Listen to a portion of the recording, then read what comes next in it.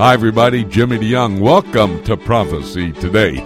I'm still here at Broadcast Central in Chattanooga, Tennessee. But right after the broadcast, we're headed up to a beautiful location up in the North Carolina mountains, not very far from Asheville, North Carolina. We're going to a place called Spruce Pines. It's lovely. The Bethel Missionary Baptist Church up there has invited us up for a 3-day prophecy conference. Looking forward to doing that.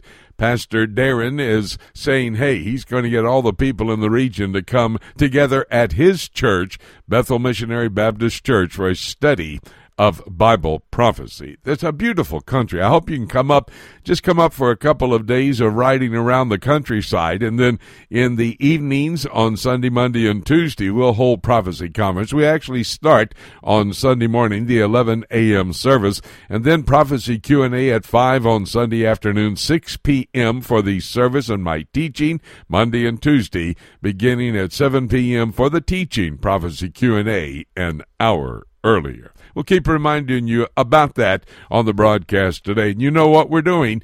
We're taking an hour and a half to talk with our broadcast partners around the world, looking at current events in light of biblical prophecy.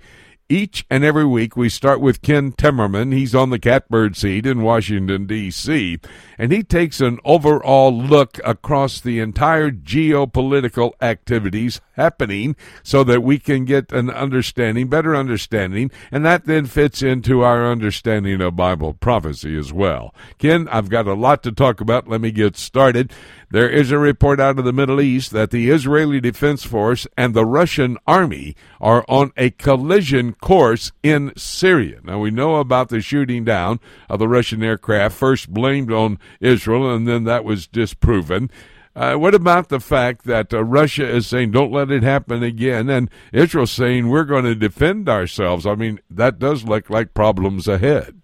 This story has developed substantially since we spoke about it last week, Jimmy. The Russians have put out a formal report that diametrically opposed what the Israelis have said, what the IDF said. The Israelis said notably that their F-16s were already back in Israeli airspace when the shoot-down of the Russian plane over Syria by Syrian air defense missiles took place.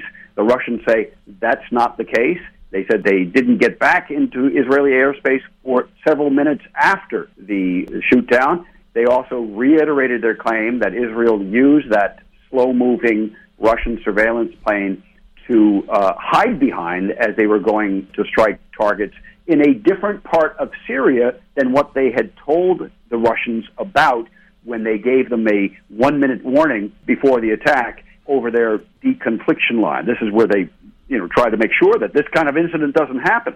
So the Russians are accusing Israel of bad faith, misleading information, criminal bad faith and negligence, and that could have some serious consequences. Now, the other thing that happened this week on this story, is tremendously significant because it is a concrete fact on the ground, is that the Russians moved this Krashuka-4 electronic warfare system into Syria. This is a pretty sophisticated jamming device. It's mounted on a 8-wheel truck that can intercept and jam satellites, including satellites used for guidance, that Israel uses for guidance. It can neutralize and jam radar, Israel's radar. It can disable navigation systems. It can do all kinds of horrible things and essentially ground the Israeli Air Force over Syria, or even make those Israeli planes, if they do come over Syria, make them vulnerable to shoot down, either by the Syrian air defense network or by the Russians. So this is a concrete retaliatory measure that the Russians have taken, which is very serious and very real. Ken, I've heard that that jamming device can also be effective throughout the entire airspace over Israel, which would then have consequences as it relates to the commercial aircraft flying into Israel. What do you know about that?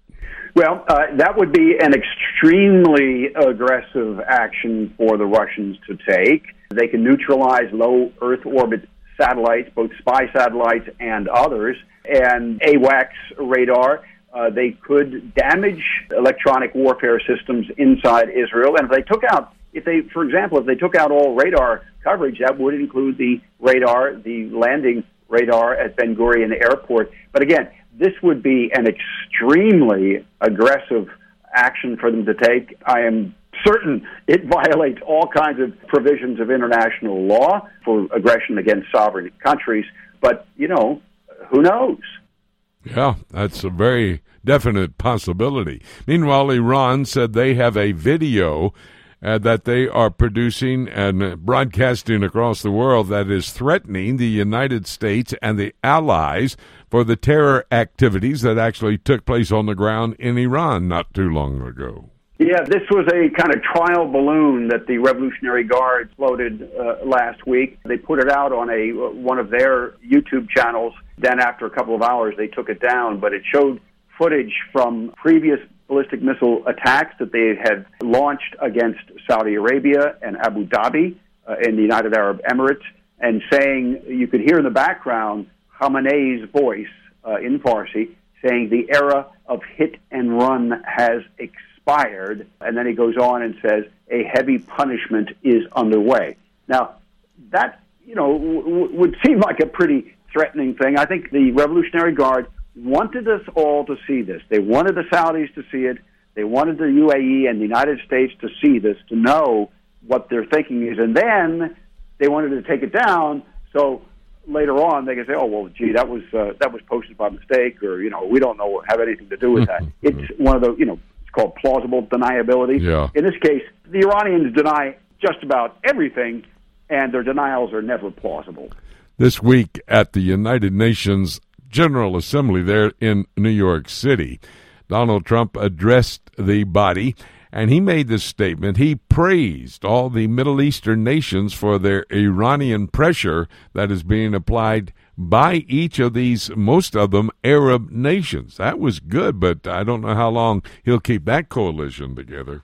Well, and they praised him in return. A lot of the media coverage here in the United States about Trump's UN speech focused on one thing only, and that was a moment when the room erupted into suppressed chuckles when Trump was saying how successful his government had been and gotten more done in 2 years than probably any U.S. government in recent history. The MSNBCs they claimed that Trump was being laughed at by the international community. And, of course, it's just the contrary. That's another fake news story. You had at a conference the same day when President Trump spoke at the United Nations, you had the Saudi foreign minister personally thanking Trump, personally thanking the United States for all that we're doing on Iran. This was Adel Al-Jubeir. You had the UAE ambassador to the United States saying the same thing. He said they were encouraged by the Trump administration and their efforts to raise the costs for Iran of their behavior. So this is the real story. The real story is that our Middle East friends and allies are very, first of all, relieved and then happy at the Trump administration policy towards Iran, the hard line that they're taking. They do not join in this so-called laughter at the president.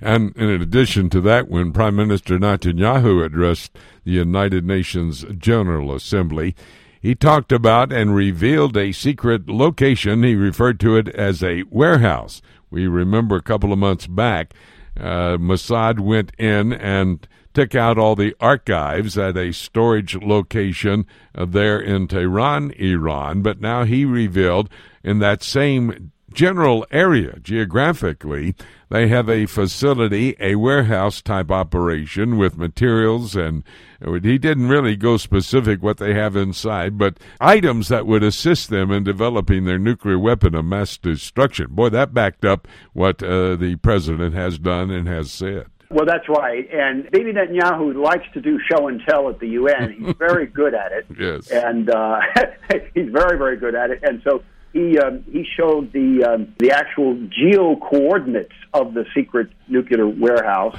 and said that the Iranians had also stockpiled nuclear materials there, were trying to clean it up, and he urged the UN to go in and inspect it as soon as possible before they succeed in cleaning it up. Because, again, this would show that Iran had been violating the JCPOA, the so-called nuclear agreement, from the get-go, as Mr. Netanyahu has claimed and as President Trump has claimed. Yeah, Netanyahu is meticulous with his show and tell.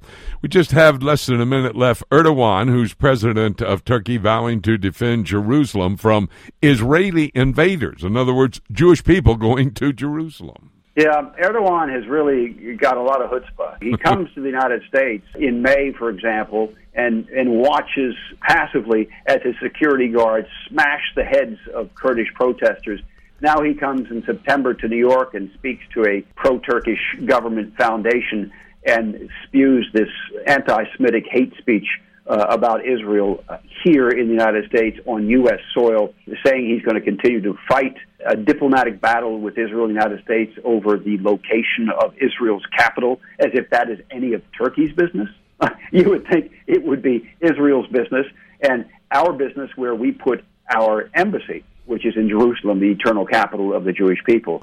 So, this just reasserts Erdogan's aggressive approach towards Israel, his aggressive approach towards the United States. And it's going on as there have been, we're told, secret meetings between Turkish and Israeli officials in an effort to patch up the relationship. So it doesn't look like Erdogan really wants to patch it up. He is continuing with his aggressive talk. And this is part of a prophetic scenario found in God's Word foretelling what would happen in the last days. Ken, a very excellent report. As always, we need you to be available for us. We thank you for doing that. Thank you so much. We'll talk again next week. Okay. Thank you, Jimmy. God bless. We're going to take a break. When we come back, we have a Middle East news update. David Dolan, he comes to my broadcast table in a moment right here on Prophecy Today.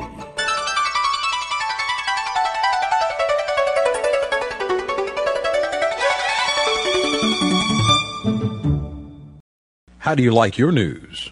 Jimmy, folks are listening to the news every single day, but sometimes they're getting that liberal bent, and we want them to have a different look at the news. Jay, that's correct. I have listened to ABC, CBS, and NBC when I returned from Jerusalem back to the United States, having just witnessed a news event in the Middle East, and hear the commentators over here speaking something almost different. That's why I write the Until newsletter, and it takes the leading news stories of the month.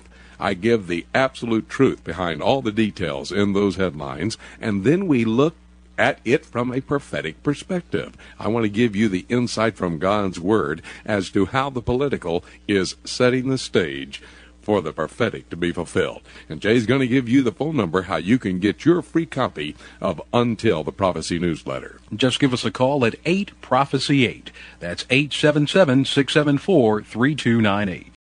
In today's world, a biblical worldview and a proper understanding of biblical prophecy should be a priority. At a time when many false doctrines are entering the church at a frightening pace, we must be able to rightly divide God's Word in order to live a pure and productive life for Him. If you would like an in-depth understanding of biblical prophecy, let me challenge you to consider Dr. Jimmy DeYoung's School of Prophets. The School of Prophets is an online study for the layman or student pursuing a master's or doctorate degree. Dr. DeYoung's online study program will allow you to develop a timeline of biblical prophecies of the past as well as future prophecies yet to be fulfilled. Your personal study of God's Word will only be enhanced by Dr. DeYoung's School of Prophets, and your life will be changed as you better understand, like Daniel, where you fit into God's calendar of events. If you're interested in developing a deeper understanding of God's prophetic Word, let me personally invite you to become involved in Dr. Jimmy DeYoung's School of Prophets. Call today at 8-PROPHECY-8. That's 877-674-3298. Or visit us at schoolofprophets.org.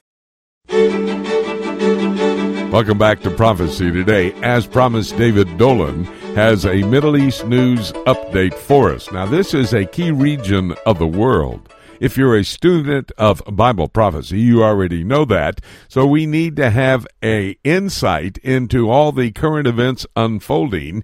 So in the Middle East, with that happening, our man is David Dolan. So glad to have him. Over 35 years experience as a journalist in that region of the world. David, a lot to talk about. There's a report coming out of Israel that the Israeli Defense Force and the Russian army are on a collision course in Syria. I know about the shooting down of the Russian aircraft and the threat from Russia about that not happening again. I mean, is it possible that they could be in a collision course and this thing could really get hot there in Syria? Jimmy, it's extremely possible. In fact, some are saying it's likely now, and we've had the weird, odd situation over the past several years of militaries from, 4, 5, 6 countries, I have to stop and think, or at least forces from those countries, fighting in one zone, 2 different sides of a war. Israel, of course, on the U.S. Sunni Arab side, as it were, and everybody else, Russia and everybody else on Iran's side, and Syria's side, the Assad regime side. So it's bloody, it's bad. But now, Jimmy, with the introduction of these new measures from Russia recently, in fact, during the week, they brought down to Beirut airport and then took it into Syria, some jamming equipment that will be able to jam most electronic signals. This is electronic warfare, EW it's called. This is very sophisticated. It's not the most advanced one that they have, but it is very accurate. And it, Jimmy, can jam pretty much all electronics over most of Israel, not just over Syria and Lebanese airspace, but over most of, certainly all of northern Israel and central Israel where the cities are. It could halt commercial traffic. It can block signals from satellites to jets, which, of course, they navigate today, warplanes and commercial jets by satellite. It can block radio communications, cell phone communications, just knock everything electronic off. Well, that has arrived in the region now. And, of course, the Russians also saying they would send their S-300 anti-missile system, anti-aircraft missile system to Syria. That hasn't been deployed yet. But, Jimmy, there are some reports today that actually they began on Friday that the Russian top aide to Vladimir Putin, basically the military attaché, is in Tehran negotiating a deal with Iran that they would stop weapons shipments to Syria in exchange for Israel agreeing to halt all attacks upon those weapon shipments and positions in Syria and Lebanon. Now, this hasn't been confirmed by Israel, but there are press reports in Israel that this is taking place, that Putin is trying this, so it looks like the Russians are trying to de-escalate the situation and move back a bit. But on the other hand, Jimmy, this electronic jamming equipment is there. The Russians did hold this, quote, exercise, military exercise in the Mediterranean this week, in which they also were jamming electronics all around. But this could be turned on at any time, and it would indeed not prevent, but it would make it extremely difficult for Israel to carry out any more assaults on Iranian and Hezbollah and Syrian positions in the future. And, Jimmy, this comes, of course, as Prime Minister Netanyahu at the UN said that Hezbollah is indeed operating 3 different sites in Beirut where they are upgrading older missiles to precision missiles that he said could strike within 10 yards. He said, we know where they are, we're watching, and we reserve the right to take these out. So the situation is still very, very hot, Jimmy, very tense. It depends on the Kremlin, really. It seems like the relationship between Netanyahu and Putin remains pretty strong. They talk often. They're talking about meeting again. And if conflict can be avoided, it will be probably because of those 2 men making that effort. But it is such on a knife edge, Jimmy, that it's just impossible to predict where it will go. But it could explode at any time into full war, and we know that. We've known that for weeks. But if this S-300 system is deployed, Jimmy, then that may be the trigger for Iran to attack Israel, is what I'm hearing, because it would then pretty much prevent the Israelis from operating in Lebanon and Syrian airspace. And add to that the jamming, it would make it extremely difficult for Israel to fight adequately any war unless the Russians stepped aside. So this is a moment of decision. A lot of prayer is needed. Yeah, absolutely. And let's continue that thought about Netanyahu, the Prime Minister of Israel, addressing the United Nations General Assembly. In addition to what he said about Hezbollah, he said Iran has another secret facility.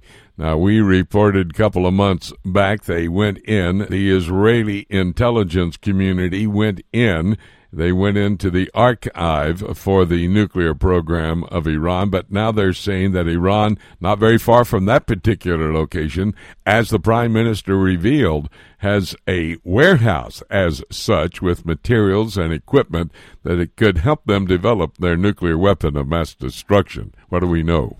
Well, he said that officials estimate it has about 15 containers that are full. He said full of nuclear materials. He didn't specify them in detail, but centrifuges are thought to be among them and other things. A total of 300 tons of equipment, he said.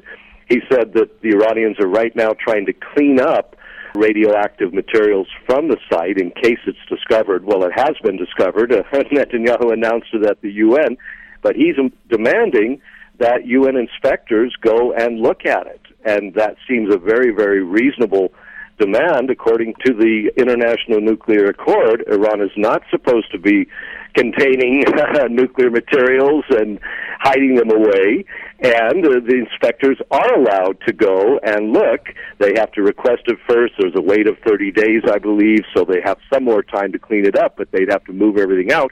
But there was no indication that the UN was going to respond to this request from Netanyahu. And in fact, the Iranians said it's rubbish, he's dreaming, this is all nonsense, we're not doing this. And of course, the EU continues, Jimmy, to do business with Iran. European companies do. Next month, the oil sanctions from the United States go fully in place, but some of the European countries continue to do that business, so they're going to have to decide themselves, are they going to side with the U.S. or with Iran on this issue of sanctions? We'll see a lot happening in the next month on that. At the UN General Assembly in New York City, also, King Abdullah, who is the leader of Jordan, he addressed this body, and in his statement he talked about that Jordan is going to do what they need to do to protect Jerusalem's Muslim and Christian character. Notice he left out Jewish character as well. He did, Jimmy, and, Prime Minister Netanyahu addressed that issue as well. A few months ago, Parliament of Israel declared that Israel is, a Jewish state, a majority Jewish state. And he pointed out that this is not racism, that over 50 countries in the world have either a crescent, because they're a Muslim-dominated country, or a cross, many European countries, some in Africa and others, because they're predominantly Christian. He said, we're a predominantly Jewish country. The Star of David is our flag. Everybody knows that. And he said minorities exist in all those other countries that are not Muslims or Christians, and people survive. They're mostly protected. They're mostly allowed to practice their faith. It's only, frankly, in a few of the Muslim countries that is not the case at all. But in Israel, as he pointed out, there is freedom of religion. I mean, goodness, the Christian embassy was hosting this week 4,000 people from all over the world openly in Jerusalem's largest auditorium, expressing both their faith in God and their faith in Jesus openly, but also their support for Israel. He's saying this is ridiculous, these charges that the Muslims are making. King Abdullah, he feels like he still is the official Muslim guardian of the holy sites, and that is true. Jordan has that role, so he has to periodically speak up like this and make these sorts of statements. But I think what Prime Minister Netanyahu said was absolutely the case. Israel is a democracy. The Muslims and the Christians there are allowed to freely worship. The only time there's any restrictions, as you know, is when there are terror attacks or threats of violence or something like that, and they have to close things down. But that's very rare. Israel is the truest democracy in the Middle East and one of the truest in the world. That's the voice of David Dolan. It's been heard for 35 years, reporting out of a very key region in this world prophetically, and of course that's the Middle East. And David is our broadcast partner, giving us the details behind all the headlines coming out of that part of the world. David, thank you so very much, my good friend. We'll have to have another conversation next week. We will, Jimmy. God bless. We're going to take a break. When we come back, Winky Medad standing by. There was a priestly blessing pronounced upon hundreds and thousands of Jews and Christians this last week in Israel. Winky's going to report on that, and then he's going to reflect upon the United Nations and Israel. That's all ahead right here on Prophecy Today.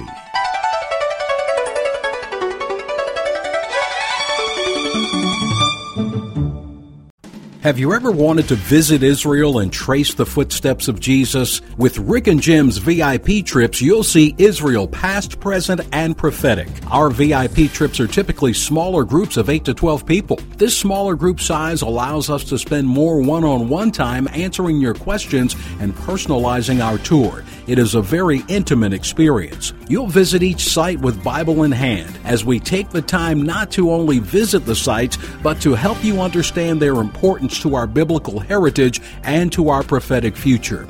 We will place special emphasis on the eternal city of Jerusalem, the most important city in the world, and the place from where Jesus will rule and reign one day. We can also customize our trip for your family or small group. Please call Joshua Travel today and see how we can make your trip extra special. Call 423-821-3635 or visit us online at joshuatravel.com.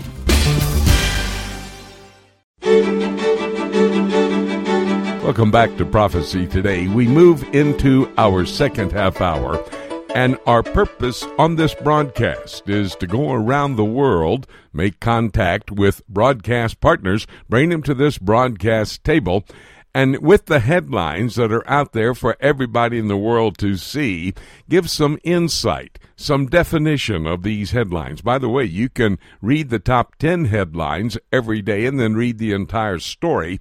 If you go to my website, prophecytoday.com, on the home page, you'll find my top 10. Well, in light of that, we bring these broadcast partners here to give us more information, background on what we have been reading in the news. And so therefore, we bring to this table Winky Medad right now to give us insight in a couple of issues we want to cover with Winky. And by the way, Winky is in Israel, the center part of the state, a place called Shiloh. It's the original site of the headquarters for the Jewish people when they came into the Promised Land about 3,500 years ago. Winky, I want to talk to you about two issues, as I've said. The priestly blessing that was pronounced on Wednesday to hundreds and thousands of Christian pilgrims and Jewish worshipers there at the Western Wall and in the Western Wall Plaza. We'll get that in a moment, but the United Nations General Assembly going on at the same time is going on in New York City. All the leaders of the member states having an opportunity to address the world as they stand there at the United Nations. And this is key in our thinking about the future as far as the state of Israel is concerned. But let's get to the priestly blessing. This was an amazing sight as the entire Western Wall Plaza was flooded, as I said, with Jewish worshipers and Christian pilgrims who come in to join with the Jewish people in the Feast of Tabernacles. Now, let me ask this. Is there any biblical directive to the Jewish people for such a opportunity for the priest to bless the congregation? Tell me about that information, that background. Well, Jimmy, of course it is quite biblical, in which God himself informs Moses and Aaron that the priests, what we call in Hebrew Kohanim, are to pronounce a short 3-sentence blessing upon the people, expressing God's love, his desire to favor them, and his wish that they live in peace. And that is done usually, of course, at the time through the temple service.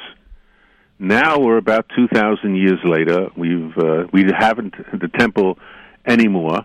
And so both actually in Christian and in Jewish sources, prayer is in churches or assemblies, not in the temple. And it's a certain type of service has evolved with certain differences between both the religions and in between each religion. So looking back now, we have to sort of free ourselves from what we know today and realize that at the time of the temple, when the three main pilgrimage festivals took place, Passover, the Festival of Weeks, and the Festival of Tabernacles, not only as many Jewish people would come as possible, but also at that time, non-Jewish. In fact, Roman pagans used to come because they heard of the renown of the temple as one of the wonders of the world. And it was in the open squares of the Temple Mount that these blessings were said.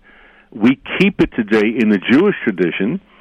Abroad, in the lands of our diaspora, it's only done on those three festivals. In Israel, actually, we do it every day, especially in Jerusalem. But, of course, being that people come, as you mentioned, both Christians and, of course, Jews, on the pilgrim festivals, the opportunity to sort of relive this, reenact, reconnect us to what the temple was and in believing in God in such a sense of a direct message between God through the Kohanim to the people. I mean, they're not performing anything in this place. They're simply acting as agents. But to pass on that message to us, for those who could read it in the Bible, lifting up my face to you, I promise you peace, this is a very powerful spiritual, ethical, and moral and practical message that all peoples can learn from. And that commandment, by the way, I believe is in Numbers chapter 6. Now, the report is telling us that there were around 100 of the men who are priests or claim to be priests that would give this blessing there at the Western Wall and for those all gathered in the Western Wall Plaza. Are those men who have been studying the priestly duties and will be used as priests to operate the temple, the one that will be built later on in the future there on the Temple Mount?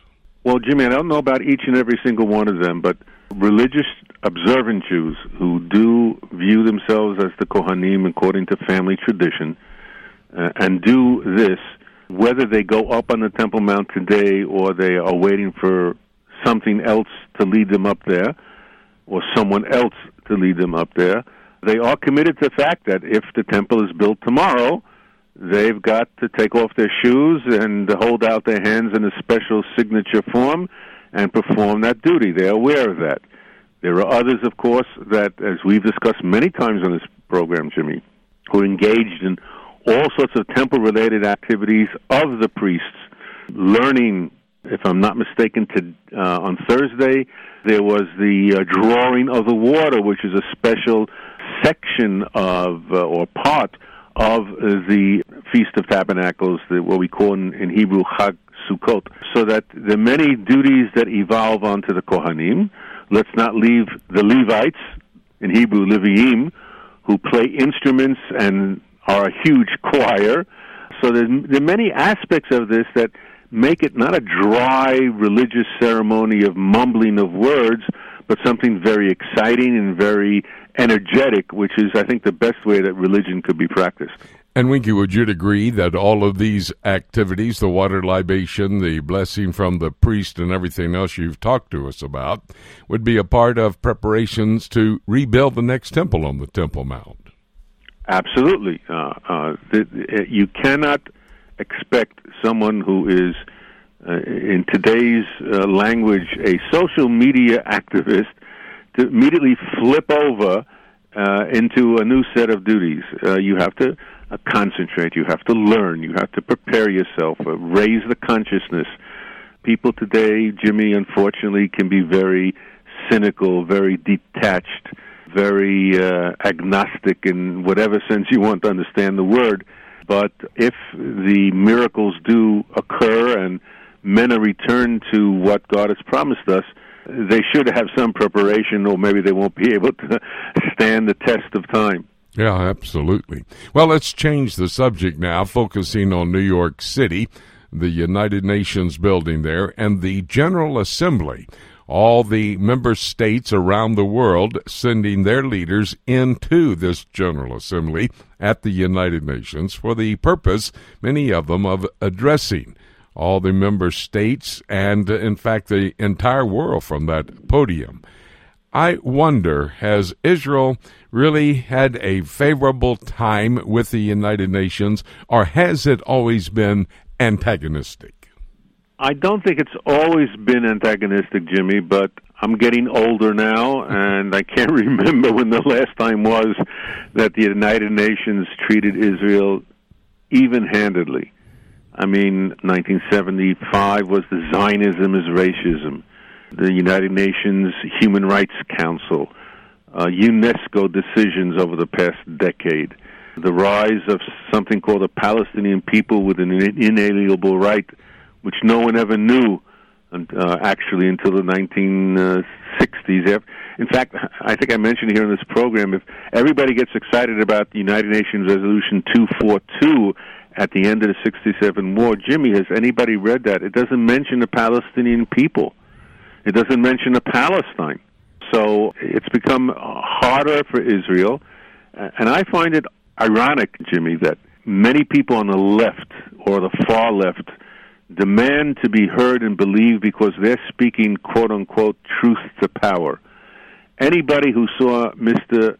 Benjamin Bibi Netanyahu on the podium speaking about Iran, speaking about the Palestinian problem, speaking about many other things, saw a person in the full, genuine sense of the word speaking truth to power, even though half the hall was empty and not too many people were clapping. That did not deter him with all his charts and his pictures. And I think anybody who wants to know what a minority of one is in the face of animosity can take an example from Prime Minister Netanyahu. Let me ask along that line, does Israel believe that they must conform to all the United Nations resolutions which have been given, and a majority of those resolutions against the Jewish state? Must Israel conform according to the thinking, the body politic of Israel? Most of the resolutions that have been passed have always been General Assembly resolutions, which basically are declaratory. They do not have power. It's the Security Council that has a little bit more power, and I think Israel has basically rejected most of the General Assembly resolutions which fly in the face of truth. Those that, of course, concomitant with truth, with facts, Israel does take part, and I think Israel in the past has been a very active participant in global activities in Africa, Asia, South America, and other places, and I think it's coming back because, as Mr. Netanyahu mentioned, our diplomatic network is expanding even as the ferocity of the attacks on Israel is increasing. One final question for you, Winky. In essence, is Israel standing alone in this world, maybe with the exception of the United States? But other than that, do the Jewish people stand alone today? Jimmy, you've been here, I think, and you probably know the Hebrew phrase, the world is against us. It's unfortunate that the United Nations has been taken over by mainly Arab, Muslim blocs of votes who need their oil or their political influence and power. And the United Nations has not turned out to be, I think, what it was intended to be when it was set up towards the end of World War II. And that's only, I think, one particular section of the world to blame for that.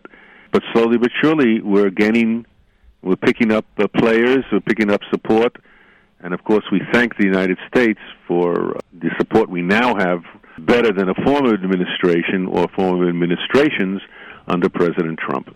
Winky and I both read the Bible, and the Bible is absolute when it says Israel will never stand alone. God is with them. You would agree with that, would you not? I agree with that, and I'm glad he has some reserve players on the sidelines that help us out every now and then. Amen. You are a wordsmith if I've ever heard one, Winky. Thank you so much for interacting with us. This was great information. I wanted the people to have the background on the priestly blessings pronounced this last week and what's going on there at the United Nations General Assembly in New York City. Thank you so much, my good friend. Chag Sameach, and have a great Feast of Tabernacles. We'll talk again soon. Jimmy, thank you for having me on, and goodbye to you and our listeners. Very, very important report from Winky Madad, looking first at the pronouncement of the priestly blessings on hundreds and thousands there in the Western Wall Plaza earlier this week. And then, of course, talking about the United Nations, and in particular, Prime Minister Netanyahu addressing the United Nations and revealing a new secret location in Iran with some of the materials they are using to develop their nuclear weapon of mass destruction. We'll stay on top of that story with Winky Madad and others. A very important region of this world is the European Union, the continent of Europe. And there is some information almost on a daily basis that comes out of that region that seems to be indicating the prophetic scenario that is found in God's Word is coming better into focus. The man who steps at this broadcast table to join us is a man knowing how these things are unfolding, having lived in Brussels, Belgium, actually, headquarters for the European Union, for about 30-some years. The man I'm talking about, John Rood, he's our broadcast partner. And, John, want to get right underway with you as it relates to what is going on. It's very interesting to me to see that Britain has stated they're going to outlaw the entire terrorist organization, Hezbollah. They're a surrogate terror organization for Iran located there in southern Lebanon. But Britain stepping ahead of even the European Union to make this decision.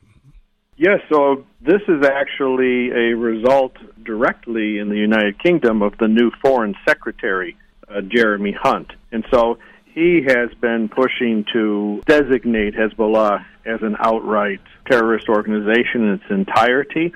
So now the United Kingdom Home Secretary is working to do this designation. Now, the history of this is a bit interesting because in Europe they're making a distinction between the military wing of Hezbollah and the political wing. Of course, that's a very difficult approach to take, but they do it to keep economic ties, etc.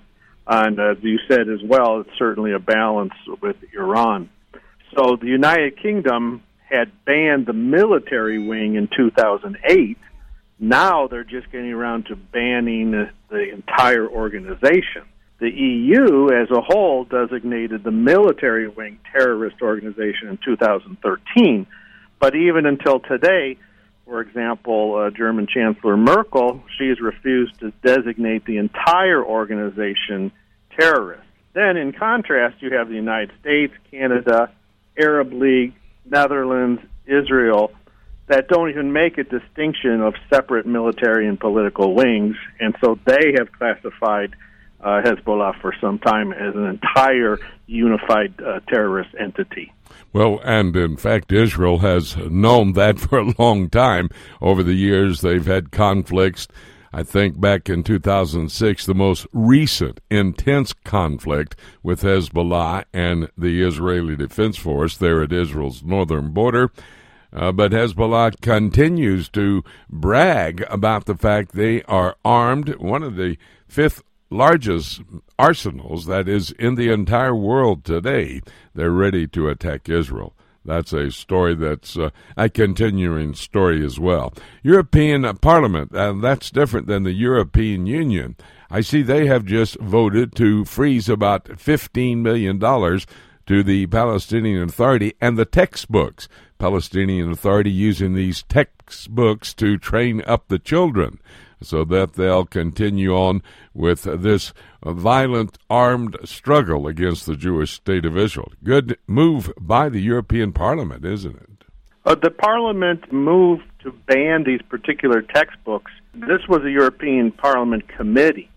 But they did pass this because the textbooks are just outright violent hate speech. They're glorifying jihad, martyrdom. But one thing is, this is not a new issue. This has been going on for many, many years, what the textbooks are containing that the Palestinian Authority uses. As a whole, the European Union is still going to be dramatically one-sided towards the Palestinian Authority and against Israel.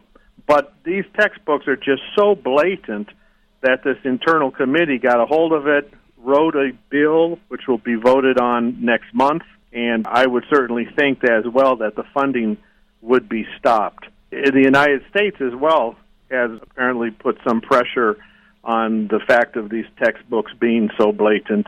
And even in Brussels, the capital of the European Union, my sons were all in the Brussels school, and they all had a course unit that was entitled America, Dream or Nightmare.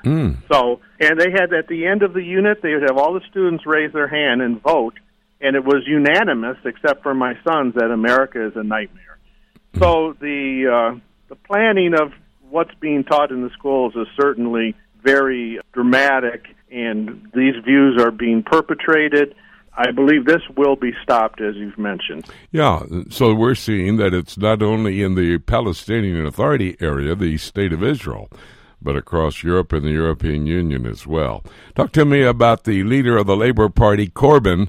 He is promising that if he is elected as the prime minister, he immediately will recognize a Palestinian state. Now, he's laying it right out there, and if the people want that, they can get him by voting for him. That's an excellent point, Jimmy, that this is truly what he believes, but it's also for him a campaign tactic that will give him some advantage. Being an opposition party, they want to come out with opposition platform, which gives people an alternative. So he's certainly playing this card very strongly, that being pro-Palestinian, anti-Israel is going to further his political possibilities. But this is the keynote address that they just had at their party conference. So he made it very, very clear that they would recognize Palestinian state immediately. At the same time, he sort of kind of backpedaled against all the allegations of anti-Semitism and just gave that lip service. People understand where he's coming from, and he's making a very strong stand. In this way, they're in the plenary session, they're waving Palestinian flags, et cetera, et cetera. They see themselves as a opposition, and I believe they'll continue to stress this. We just spoke about Hezbollah. He's called Hezbollah their friends. So people are drawing the line on this. I don't believe it will work, but he's given it all he has. And he speaketh out of both sides of his mouth, I do believe. Exactly. Anyway, well, again, folks, a political move that is a front and possibly could happen. We don't know that for sure. It doesn't look like it may, but it possibly could happen. That's a part of an end-time scenario with the revived Roman Empire and the Palestinians there in the Middle East in that 7-year tribulation period. John, thank you so very much. It's great that you are a prophecy teacher as well, and you travel and speak, and we appreciate the fact that you give us Fridays and Saturdays to look at the news and help us to come up with the information we need to give a European Union update. Thank you so much, my good friend, and great time in your meetings. We'll be praying for you. We'll talk again next week. Thank you very much. It's always very important to have a report on the European Union as they continue to move forward in the reality of the resurrection of the old Roman Empire, the revived Roman Empire. And John Rood helps us to do that. Well, we're going to bring Jim Jr. to this broadcast table now. He has some questions for us from our listeners. So thrilled for this opportunity to interact with those who may be listening to the broadcast. So, Jim, if you will, give us the questions. We'll endeavor to get the answers from the Word of God for our friends. Well, Dad, question comes from David Pence. He says, I saw the video clip of you and Brandon House talking about the Antichrist, but I am confused. The only mention of an Antichrist and not a proper name in the Bible is in 1 John and 2 John. Neither Christ nor Paul nor John use the term anywhere else. Why do you and others not use the correct term, beast, or man of lawlessness, when preaching and teaching about the tribulation and end-time events? According to 1 and 2 John, Antichrist is anyone who denies that Jesus is the Christ and denies the Father and the Son. Why the proper name Antichrist, ignoring the warning given in Revelation 22:18? David, let me say, I never ignore the warning of Revelation chapter 22, verse 18, not to involve myself in adding to or taking away from the Word of God. That's an exhortation I pay very close attention to, so David, please do not accuse me of doing that. Now, you talk about several things. In 1 John, let's read the text again. You see, we need to always go to the Word of God, as Jimmy just mentioned a moment ago, to see exactly what it says. 1 John chapter 2 and verse 18. Little children, it is the last time, and as ye have heard, that Antichrist shall come. It's talking about one Antichrist. I do believe that is the name for the individual who will be energized by Satan. He's referred to, and you are correct, in the book of Revelation as the beast that comes up out of the sea. In fact, that phrase beast is used 42 times in the book of Revelation, referring to the Antichrist, or the beast out of the sea. Now, I use the term interchangeably, Antichrist and beast, because really this individual has 27 different names. In the book of Daniel, David, in chapter 7 and verse 8, the Antichrist is referred to as the little horn. In chapter 9 and verse 26, the prince that shall come. There in chapter 11 and verse 36, he's the willful king. Jesus Christ referred to him as the false Messiah, Matthew chapter 24. And then when you go to the Apostle Paul, 2 Thessalonians chapter 2, he uses three terms, the wicked one, the son of perdition, the man of sin. And so those are just a couple of the names of the 27 that are used in God's Word to refer to this individual energized by Satan to be a member of the Satanic Trinity who will do everything he possibly can to replicate the Christ, the true Messiah, Jesus Christ.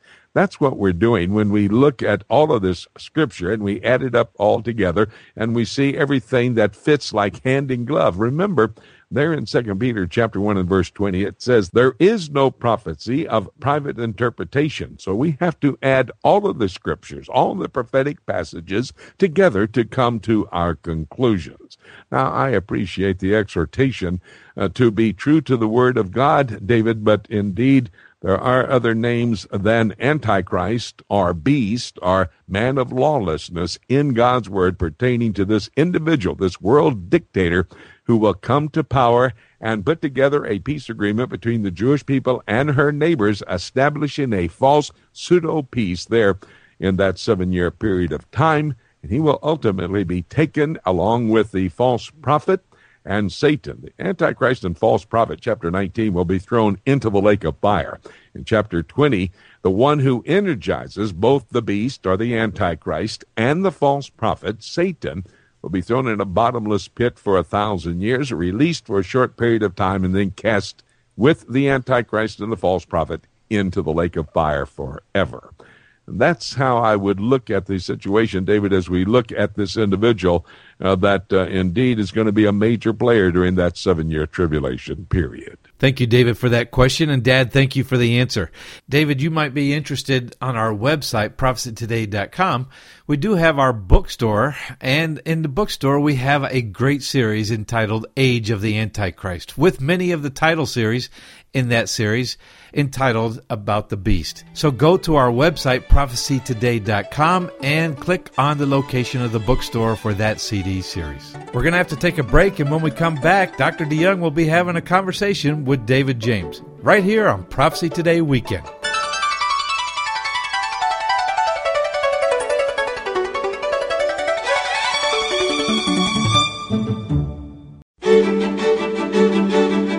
Hi, everybody. Welcome back to Prophecy Today. This is the third of our 3 half hours, equaling 90 minutes of information that we give you. I've always asked you to commit at least 90 minutes a week to eavesdropping on my broadcast partners and the conversations I have with them. They update you, give you insight into all the headlines so you can understand exactly how these current events are setting the stage for Bible prophecy to be fulfilled. I have one more conversation with another of the broadcast partners, David James, standing by.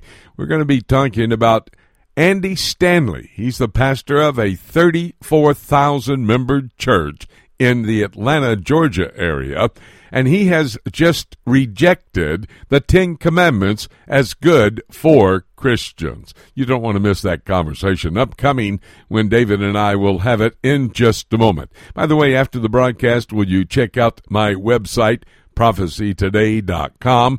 Much information that you need to know about on it, but I want you to go for my poll question. I want you to answer it. It's on the left-hand column if you'll scroll down there on the home page. Here's the question.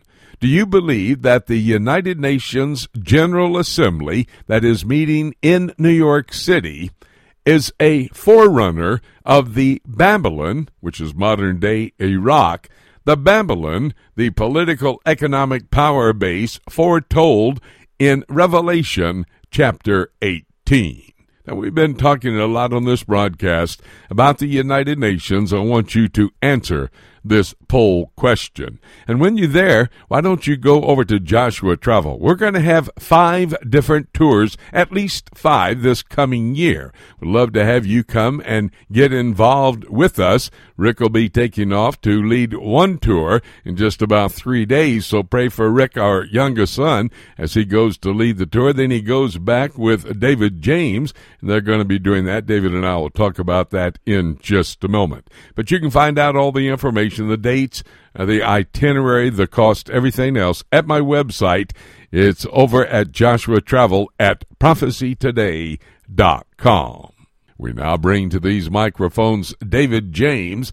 David and I, at this broadcast table, have a weekly conversation on an issue that is so important to the church.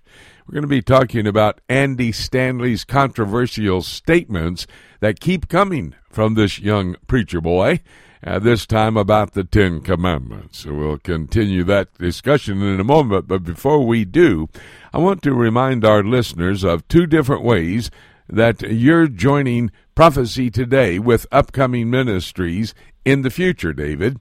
You're going to be co-leading a trip to Israel at the beginning of November, actually last day, I think, of October, then into November, and teaching at our conference here in Chattanooga at the beginning of December. So you're going to be a part of Prophecy Today on the ground where it's happening real soon. Well, that's right, and I'm really looking forward to both of these opportunities, and leading this trip to Israel will give me a great opportunity to share with the folks who are on the tour. And by the way, there's still some room if a couple more people would like to join us on one of these VIP tours. For the conference in December, it's a course that I've taught a number of times, graphics and PowerPoint design. It's not directly a Bible course, but it will help Bible teachers, pastors to more effectively teach what they know about the Word of God, but it's also for anybody who does design work at a church or in a ministry, designing posters, brochures, flyers, book covers, in addition to PowerPoints, even the things that they project as far as their announcements on Sunday morning. So I think it'd be a great course, a very practical one. Well, I think it's going to be an excellent opportunity for those who want to be teachers or who already are teachers or pastors, Sunday school, home Bible studies, whatever, to be able to know how to use the media, the multimedia, to expand your teaching capability. Well, today's discussion, as I've already mentioned, is about Andy Stanley, and it's not completely a new story. But just the other night during a Q&A session at a church where I was speaking, I was asked about Andy Stanley and what he had done. And since you had suggested about 2 weeks ago, David, that we might want to look in this direction for our discussion, I thought it might be helpful for you to deal with it. So maybe you could bring our listeners up to speed on this latest controversy.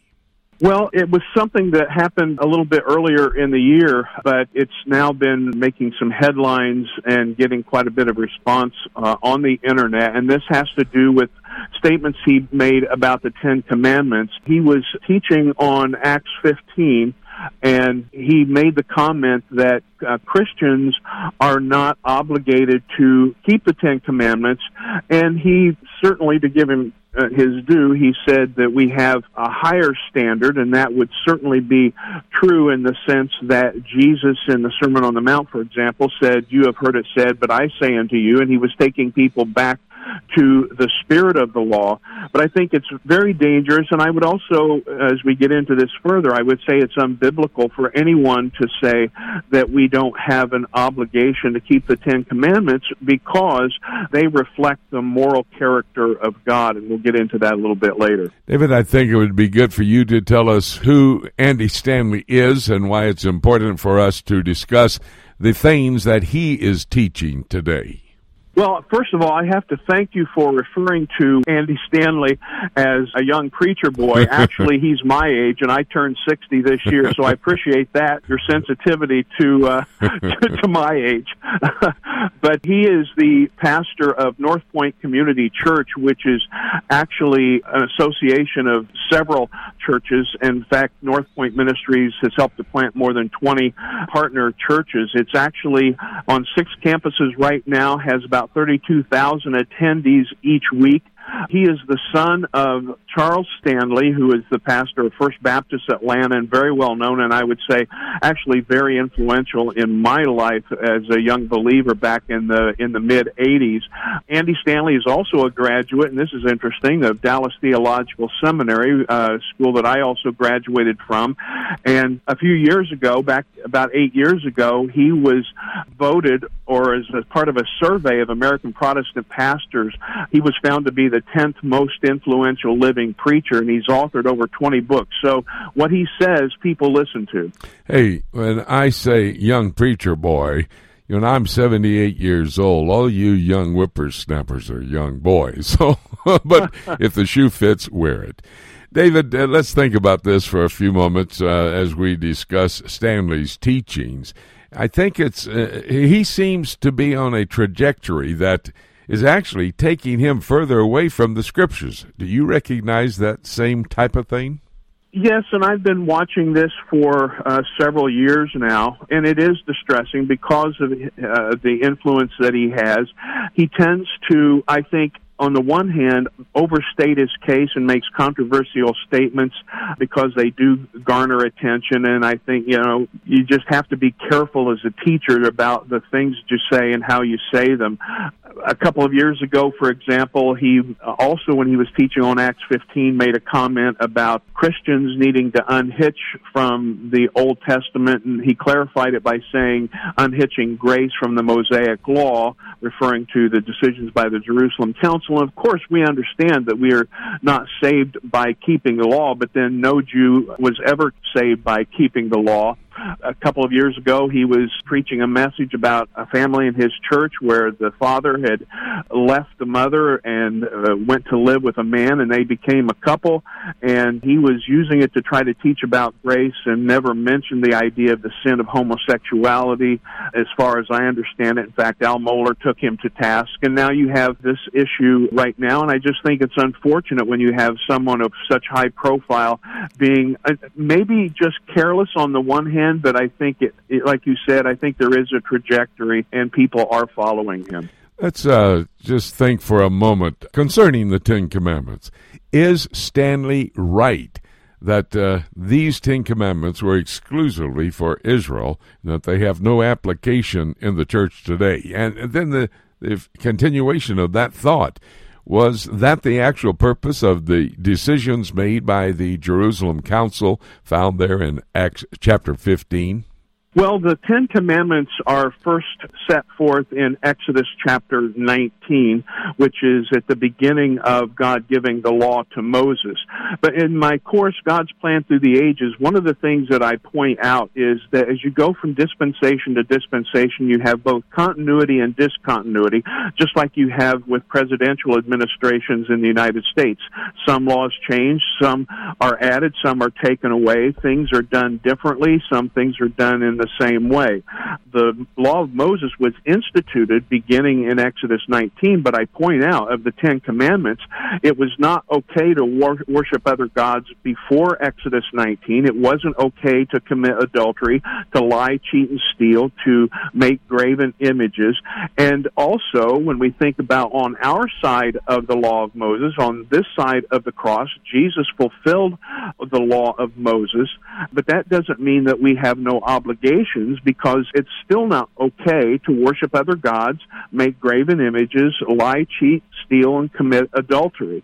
So the point is this: the Ten Commandments reflect the very character of God, and I think what Andy Stanley has failed to do, and some other dispensationalists have failed to do, is failed to recognize the difference between ceremonial, civil, and moral aspects of the law. And the Ten Commandments reflect the heart and the character of God, and they are morally binding, and they transcend all dispensations, in my view. You know, very interesting thought there. You bring up dispensationalists that may, to some extent, kind of go on the side with Andy Stanley. You know, obviously, everybody who listens to this broadcast knows that you and I are traditional dispensationalists. But do you think that some dispensationalists may have overstated their case when it comes to law versus grace, and that this has hurt dispensationalism as a whole? I think it has in some ways opened us up to some false charges and misunderstandings. For one thing, there was grace under law, or no one would have ever been saved.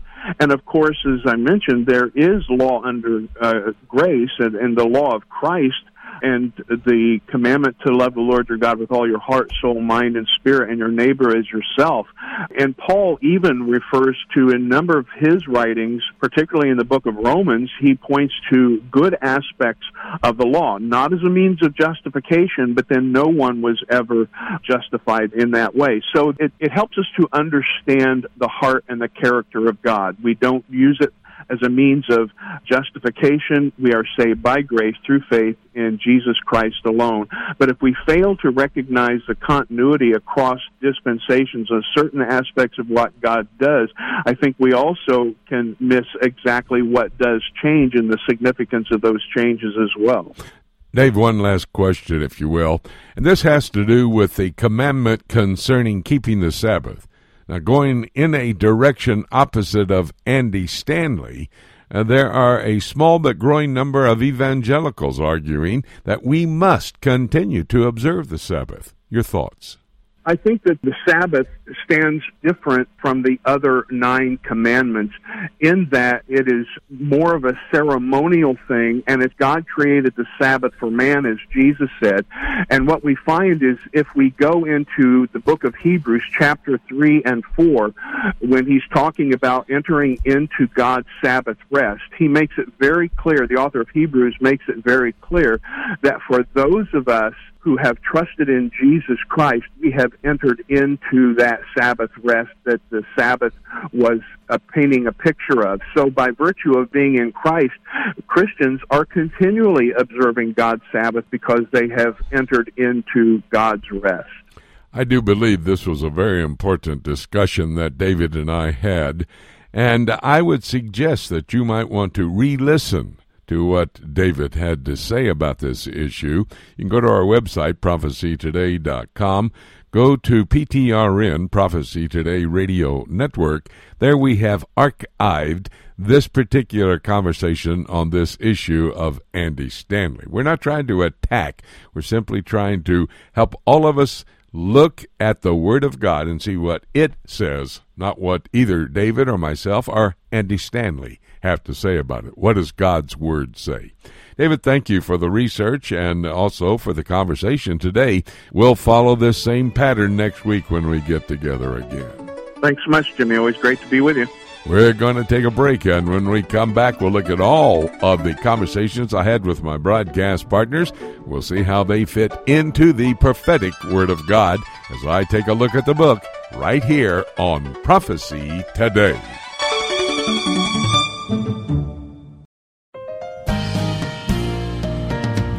Hey everyone, this is Dave James with the Alliance for Biblical Integrity. You hear me each week discussing current theological issues with Jimmy DeYoung on the Prophecy Today weekend broadcast. We founded the Alliance for Biblical Integrity because we saw a need for an apologetics and discernment ministry that would be an important resource for local churches, schools, and ministry organizations that face ever-changing theological challenges in today's world. I teach many different courses and seminars in the United States and around the world and can tailor the seminars for Sunday schools, Bible studies, and church services, and the courses for weekend conferences of 6 to 10 hours. For more information, you can go to the ABI website at biblicalintegrity.org. That's one word, biblicalintegrity.org, and click on Courses and Seminars on the main menu. You can also contact me personally through the contact page on the ABI website. I look forward to hearing from you. Have you always wanted to visit the land of Israel? Imagine what it would be like to walk in the footsteps of Jesus. With Joshua Travel, you can visit Israel past, present, and prophetic. The Bible will come alive as you see places like the Shepherd's Field where our Lord was born, Caesarea Philippi, Cana of Galilee, Capernaum, the Garden of Gethsemane, and the Garden Tomb. You'll even experience an exciting boat ride on the Sea of Galilee. You'll visit each site with Bible in hand as we take the time to not just visit the sites, but to help you understand their importance to our biblical heritage and to our prophetic future. We will place special emphasis on the eternal city of Jerusalem, the most important city in the world, and the place from where Jesus will rule and reign one day. Call Joshua Travel today at 423-821-3635 to find out more about this trip of a lifetime, or you can visit us online at joshuatravel.com. It's time right now here on Prophecy Today for us to take a look at the book, the Bible, and see how all these reports from our broadcast partners align with the prophetic scenarios found in God's Word. Now, I want to do that in just a moment. I forgot to tell you earlier this half hour, we're going to be at the Bethel Missionary Baptist Church in Spruce Pines, North Carolina, just above Asheville, North Carolina, but Spruce Pines may be prettier than Asheville. That's the Bethel Missionary Baptist Church all day Sunday, then Monday and Tuesday nights come as we study the prophetic Word of God. Now, in light of that, here on Prophecy Today weekend, you recognize, of course, we bring to this broadcast table broadcast partners that are key for our understanding exactly what is happening in this world. By the way, if you missed any of the conversations I had with my broadcast partners, go to my website, prophecytoday.com, go to PTRN, Prophecy Today Radio Network. There we've archived each and every one of my conversations, and they are way back in time as well. You might want to search and see what you find out from a previous conversation we had. But, of course, this week, all the conversation with my broadcast partners on our website, prophecytoday.com, PTRN. Well, let me give you a prophetic perspective on the news today, which we were able to get more in depth from our broadcast partners. For example, Ken Timmerman on the Catbird Seat in Washington, D.C., he talked about the Israeli Defense Force and Russia, the Russian army, on a collision course in Syria.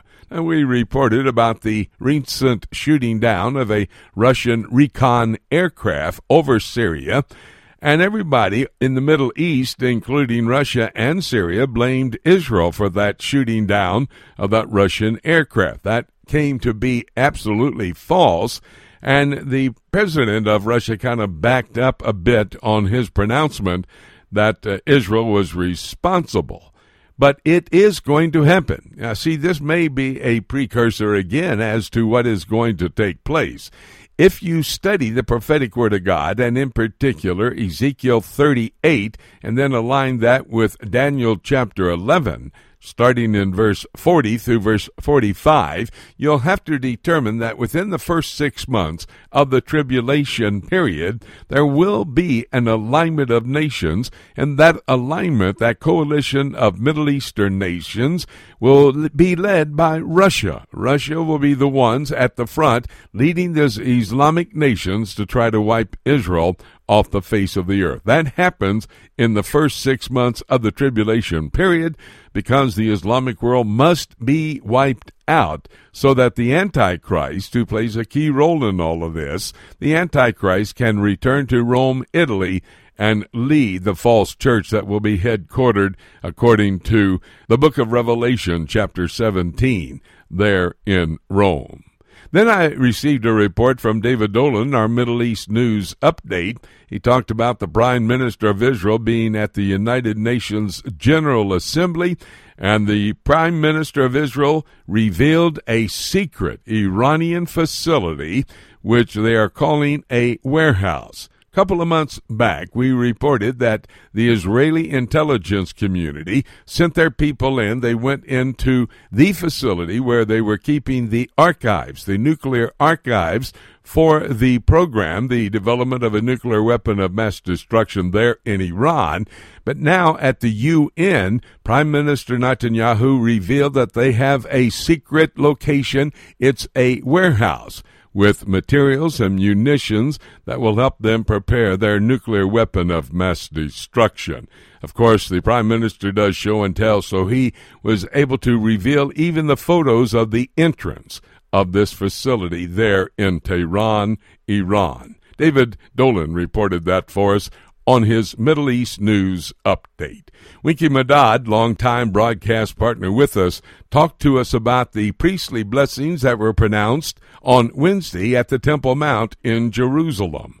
Numbers chapter 6 tells the leaders of the temple, that would be the priest and the high priest, that once a year, Feast of Tabernacles, they are to pronounce a blessing upon the Jewish people. Well, not only were there Jews there, but Christians from all over the world had gathered, Jews from around the world. Almost 100,000 people gathered there in the Western Wall Plaza to receive these priestly blessings.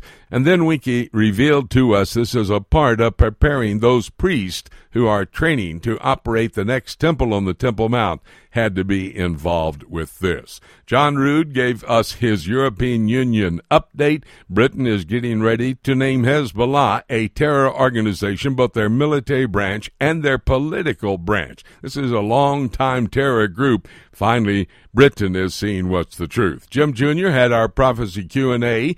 Please send your question to Jim Jr. at prophecytoday.com. We'll endeavor to get it on the air, answering your prophecy question from God's Word. And finally, David James and I had a conversation about Andy Stanley. He's the pastor of a 34,000-member church in the Atlanta, Georgia area. The other day, he rejected the 10 Commandments as it relates in any way to Christians today. You need to hear that conversation. It's a key part of helping you to understand your Christian walk. That's what David and I do when we have our weekly conversations here on Prophecy Today. So be sure, if you did miss any of these conversations, go to my website, prophecytoday.com. Go to PTRN, Prophecy Today Radio Network. You'll be able to re-listen to them. And as you do, by the way, why don't you tell a friend to do that as well? As each and every one of us hear what our broadcast partners bring to the table, we're going to understand that these current events they're reporting on, giving us background and details on, all of these current events are actually bringing into focus a prophetic scenario that is found in God's Word. That's why we put the two together. That's why the banner over my website says, looking at current events in light of biblical prophecy. We don't let the current events drive our understanding of prophecy. That's what the Word of God does. Current events simply help us to see the urgency on the moment and how close the next event may be. Oh, that next event? Well, that's the rapture of the church. Jesus shouts, archangel shouts, trumpet God sounds, and we're caught up to meet him in the air. And with the reports from our broadcast partners today, tangible evidence that rapture could happen at any moment. All I have to say after that is, let's keep looking up until. Thank you so much for joining us today. This is Jay Johnson inviting you to join us again next week for more of Prophecy Today.